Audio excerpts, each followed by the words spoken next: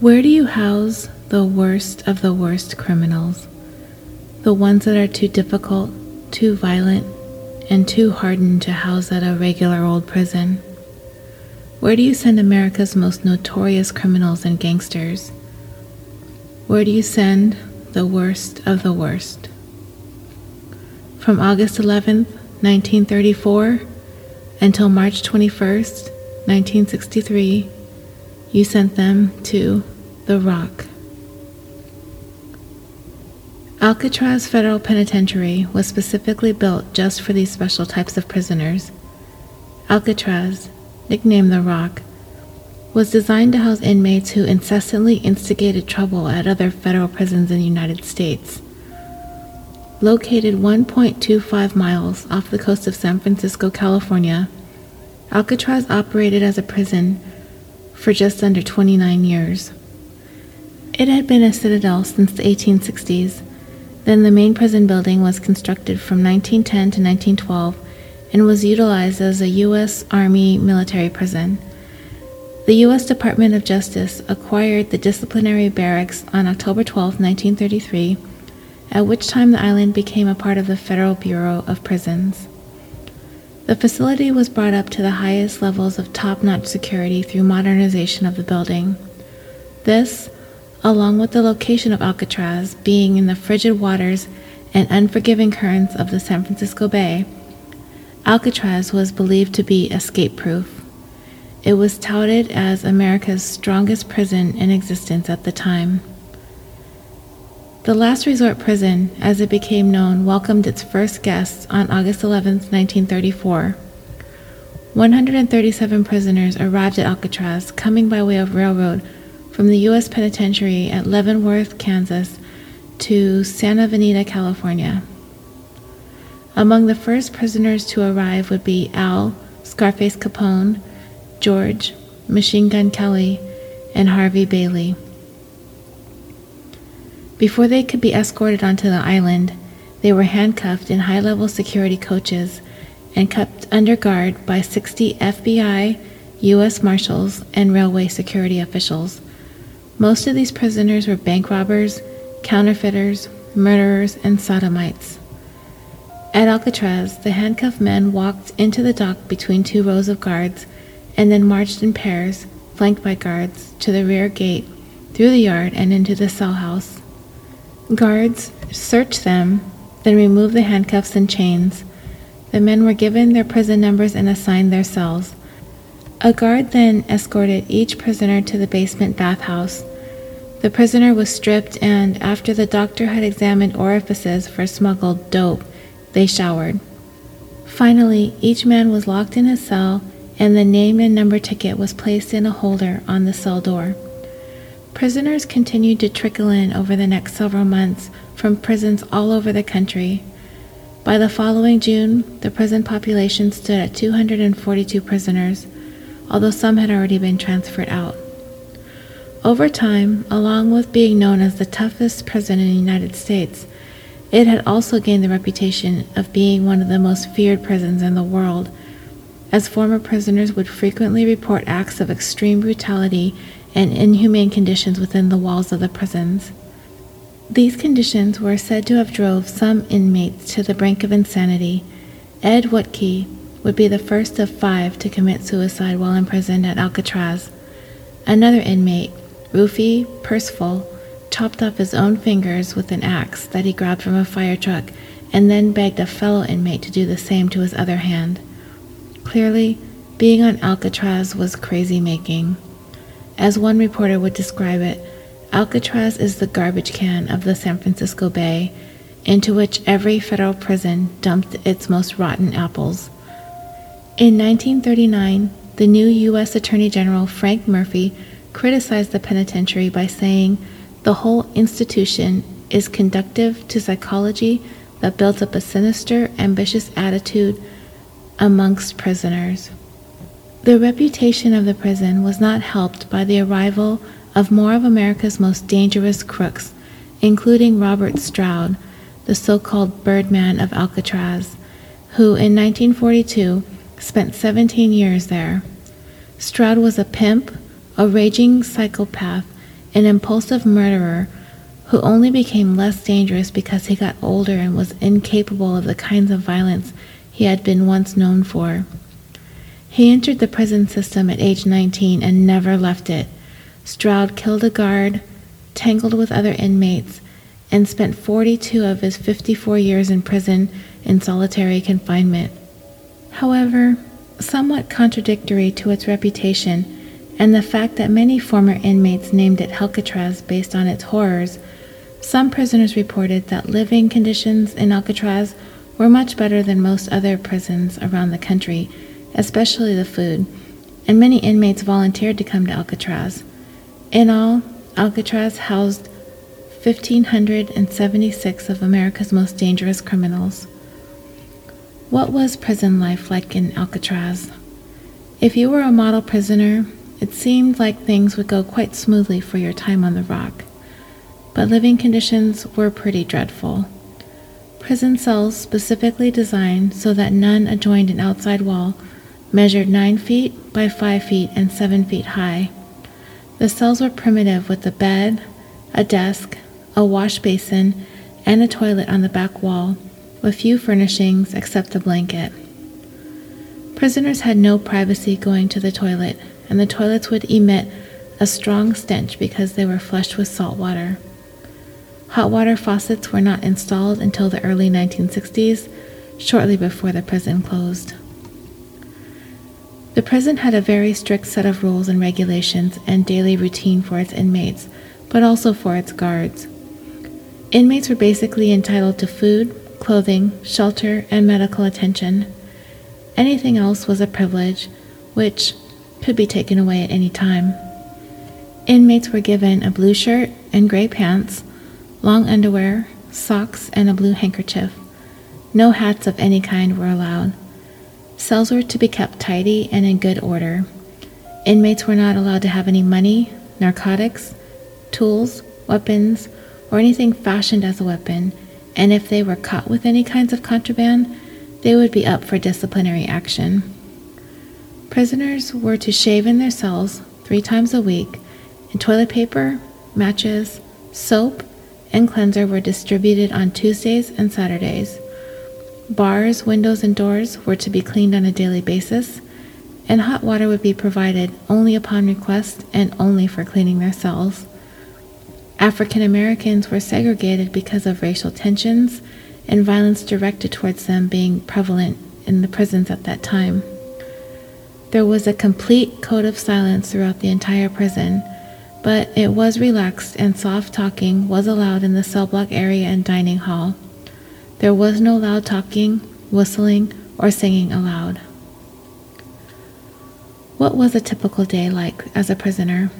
Well, you would be woken up at 6:30 and have breakfast at 6:55.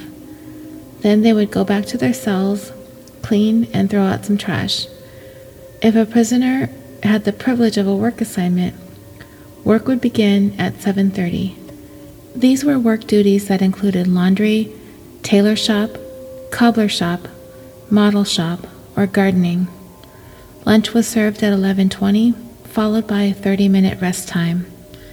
They would then return to work until 4:15, dinner served at 4:25, and then back to their cells and locked in for the night at 4:50. Lights out would be at 9:30. Upon checking into Alcatraz, every inmate was given a library card and a catalog of books available for checkout. They would put in a written request for a book, and the books would be delivered to their cells by the librarian. The library had nearly 15,000 books, mostly left over from the days that the Army was on the island. Inmates were allowed a maximum of 3 books, in addition to a maximum of 12 textbooks, a Bible, and a dictionary.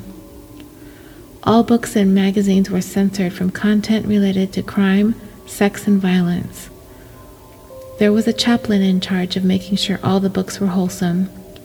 The average prisoner read 75 to 100 books a year. Prisoners had time allocated to either reading or practicing a musical instrument. Al Capone famously practiced the banjo while at Alcatraz. Where is the one place you don't want to go if you happen to be an inmate at Alcatraz? Cell Block D, the treatment block. This place was set aside for the worst of the worst of the worst inmates, with varying degrees of punishment, including solitary confinement, isolation, and being stripped down. Prisoners usually spent anywhere between 3 to 19 days in solitary. Prisoners held here would be given their meals in their cells and not permitted to work, and only shower twice a week. The Birdman of Alcatraz we spoke of earlier, Robert Stroud, one of the most infamous prisoners in Alcatraz, inhabited cell 42 in the D block for 6 years. The worst cells for solitary confinement punishment were located at the end of the D block, known as the Hole. These cells were completely void of light and were colder than the rest of the prison. Any prisoner sent to the Hole were regularly stripped, beaten, tortured, starved, and forced to sleep on the concrete floor naked. They were limited to 1 10-minute shower and 1 hour in the yard per week. These 5 cell blocks of Cell Block D had nothing but a sink and a toilet, and the very last cell had nothing in it but a hole in the floor to be used as a toilet, and prisoners would spend 2 days at a time in there with nothing but that hole. No clothes, no food, no nothing. If you didn't think it could get any worse than that, it does. For the worst of the worst of the worst of the worst, they would be locked in the cell with the hole and chained to the wall, feet barely touching the ground, for the entire night, left standing. For food, they were given small portions of bread and water. It would take months and months for a prisoner to earn back standard prison privileges. So, what is the first thing that comes to the mind of a prisoner arriving for their stay at Alcatraz? How about how to escape? During its 29 years of operation, the penitentiary claimed that no prisoner ever successfully escaped. A total of 36 prisoners made 14 escape attempts. 2 men trying twice, 23 were caught, 6 were shot and killed during their escape, 2 drowned, and 5 are listed as missing and presumed drowned. The first unsuccessful attempt to escape the prison was made on April 27, 1936 by Joseph Bowers, who was assigned the duty of burning trash in the incinerator. He tried to escape during duty hours by scaling a chain-link fence on the edge of the island. When he was caught in this act, he refused the orders of the correctional officer located at the Rest Road Guard Tower to come down, and he was shot. He was seriously injured from the fall of over 50 feet and subsequently died. The first escape attempt that actually shattered Alcatraz's escape-proof reputation was made on December 16, 1937, by Theodore Cole and Ralph Rowe. During their work assignments in one of the workshops, they had cut the flat iron bars of the window and climbed into the bay waters to escape. It was a stormy day, and the bay water was highly turbulent. As the escapees were not found, they were declared drowned by the prison authorities, and it was speculated that they drowned in the bay and that their bodies were swept out to sea due to the turbulent bay currents. Legend has it that there has been a successful escape attempt by 3 inmates and that they survived. On June 11, 1962, after the lights went out in the federal prison, inmates Frank Morris and brothers Clarence and John Anglin began a bold escape. The trio of bank robbers placed fake heads made of toilet paper and soap, complete with hair collected from the prison barber, into their beds to fool the guards. The Anglins named their decoy heads Oink and Oscar. They slipped out of their cell through 6 by 9-inch vents beneath the sink they had slowly widened with stolen spoons and other makeshift tools over several weeks. The trio then entered a utility corridor behind the cells, climbing the plumbing to the roof, slipped out of a ventilation shaft, and made their way down to the water's edge. They had built a raft out of 50 pilfered raincoats they planned to inflate using converted musical instruments, similar to an accordion. What happened after that has been one of the most enduring mysteries of the past 50 plus years, spawning mysterious theories, amateur and professional investigations, and even a popular movie with Clint Eastwood playing Frank Morris. Authorities believe the three men drowned in the chilly waters of the bay, yet the U.S. Marshal Service still has the case open. About 6 weeks after the escape, a departing Norwegian freighter spotted a body wearing what appeared to be prison denims floating face down about 20 miles from the prison. The remnants of the raft, makeshift paddles, and some of the prisoners' possessions were found along the shore of Angel Island about 2 miles away. However, a deathbed confession surfaced from a man who said he and an accomplice plucked the escapees from the water in a freshly painted white boat, a claim backed up by an off-duty officer who spotted the suspicious boat that night. The confession goes on to say that the accomplices betrayed, murdered, and buried the men near Seattle. John Anglin's sister claims to have received a phone call from him soon after the escape. A cousin of Frank Morris says he met Frank at a San Diego park not long after his escape, a meeting his young daughter also recalled. A drug smuggler claimed to have run into the brothers in Brazil, where they had bought a farm. He says the brothers escaped by attaching a cable, and there was one missing from the Alcatraz dock to the last passenger ferry of the night, which left after midnight. The trio body surfed to freedom, basically. In 1992, the smuggler, Fred Brizzi, even provided the Anglin family with the photo he shot in 1975 that purported to show the Anglins on their Brazilian farm. The Anglin family also claims to have received Christmas cards from the brothers on 3 occasions after the escape.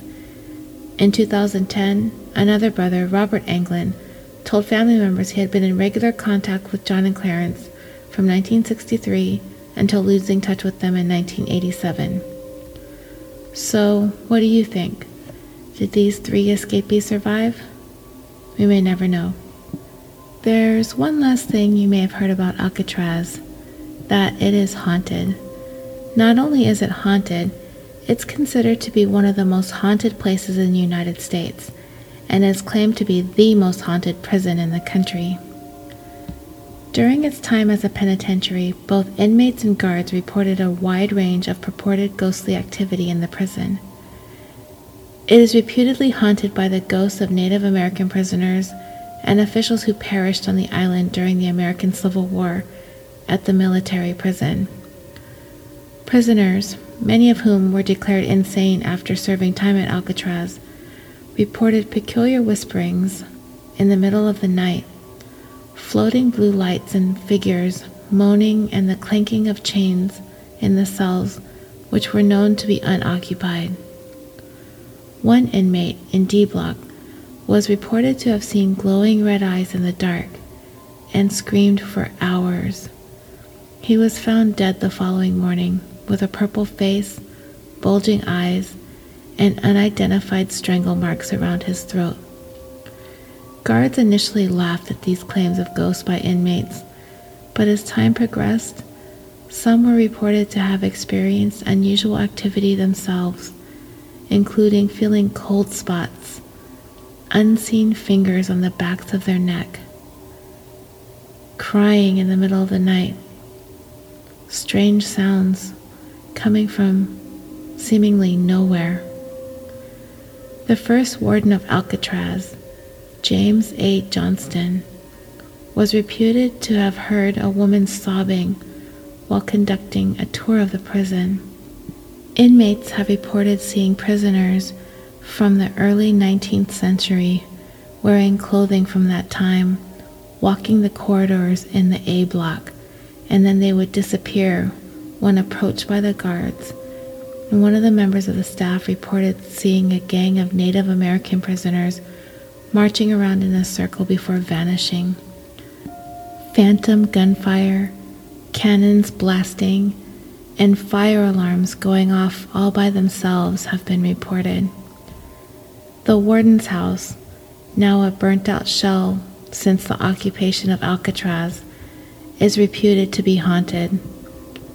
During the time of the penitentiary, several guards reported seeing a specter of a man with mutton chop sideburns during a party, wearing a gray suit and a brimmed cap, leaving the room icy cold and extinguishing the fire in the Ben Franklin stove. A phantom lighthouse has also been said to have emerged from the fog of the San Francisco Bay. Are these hauntings for real? Or are they the figments of the imaginations of people who spent a little bit too much time on the rock? We may just have to encounter one of these specters for ourselves to know for sure. I hope you've enjoyed tonight's bonus tour of this historic California landmark. Though it no longer operates as a prison, it's now one of the Bay Area's most popular tourist attractions. If you have a chance to go there, see if you can find Mr. Mutton Chops for me and say hello. Until next time, sweet dreams.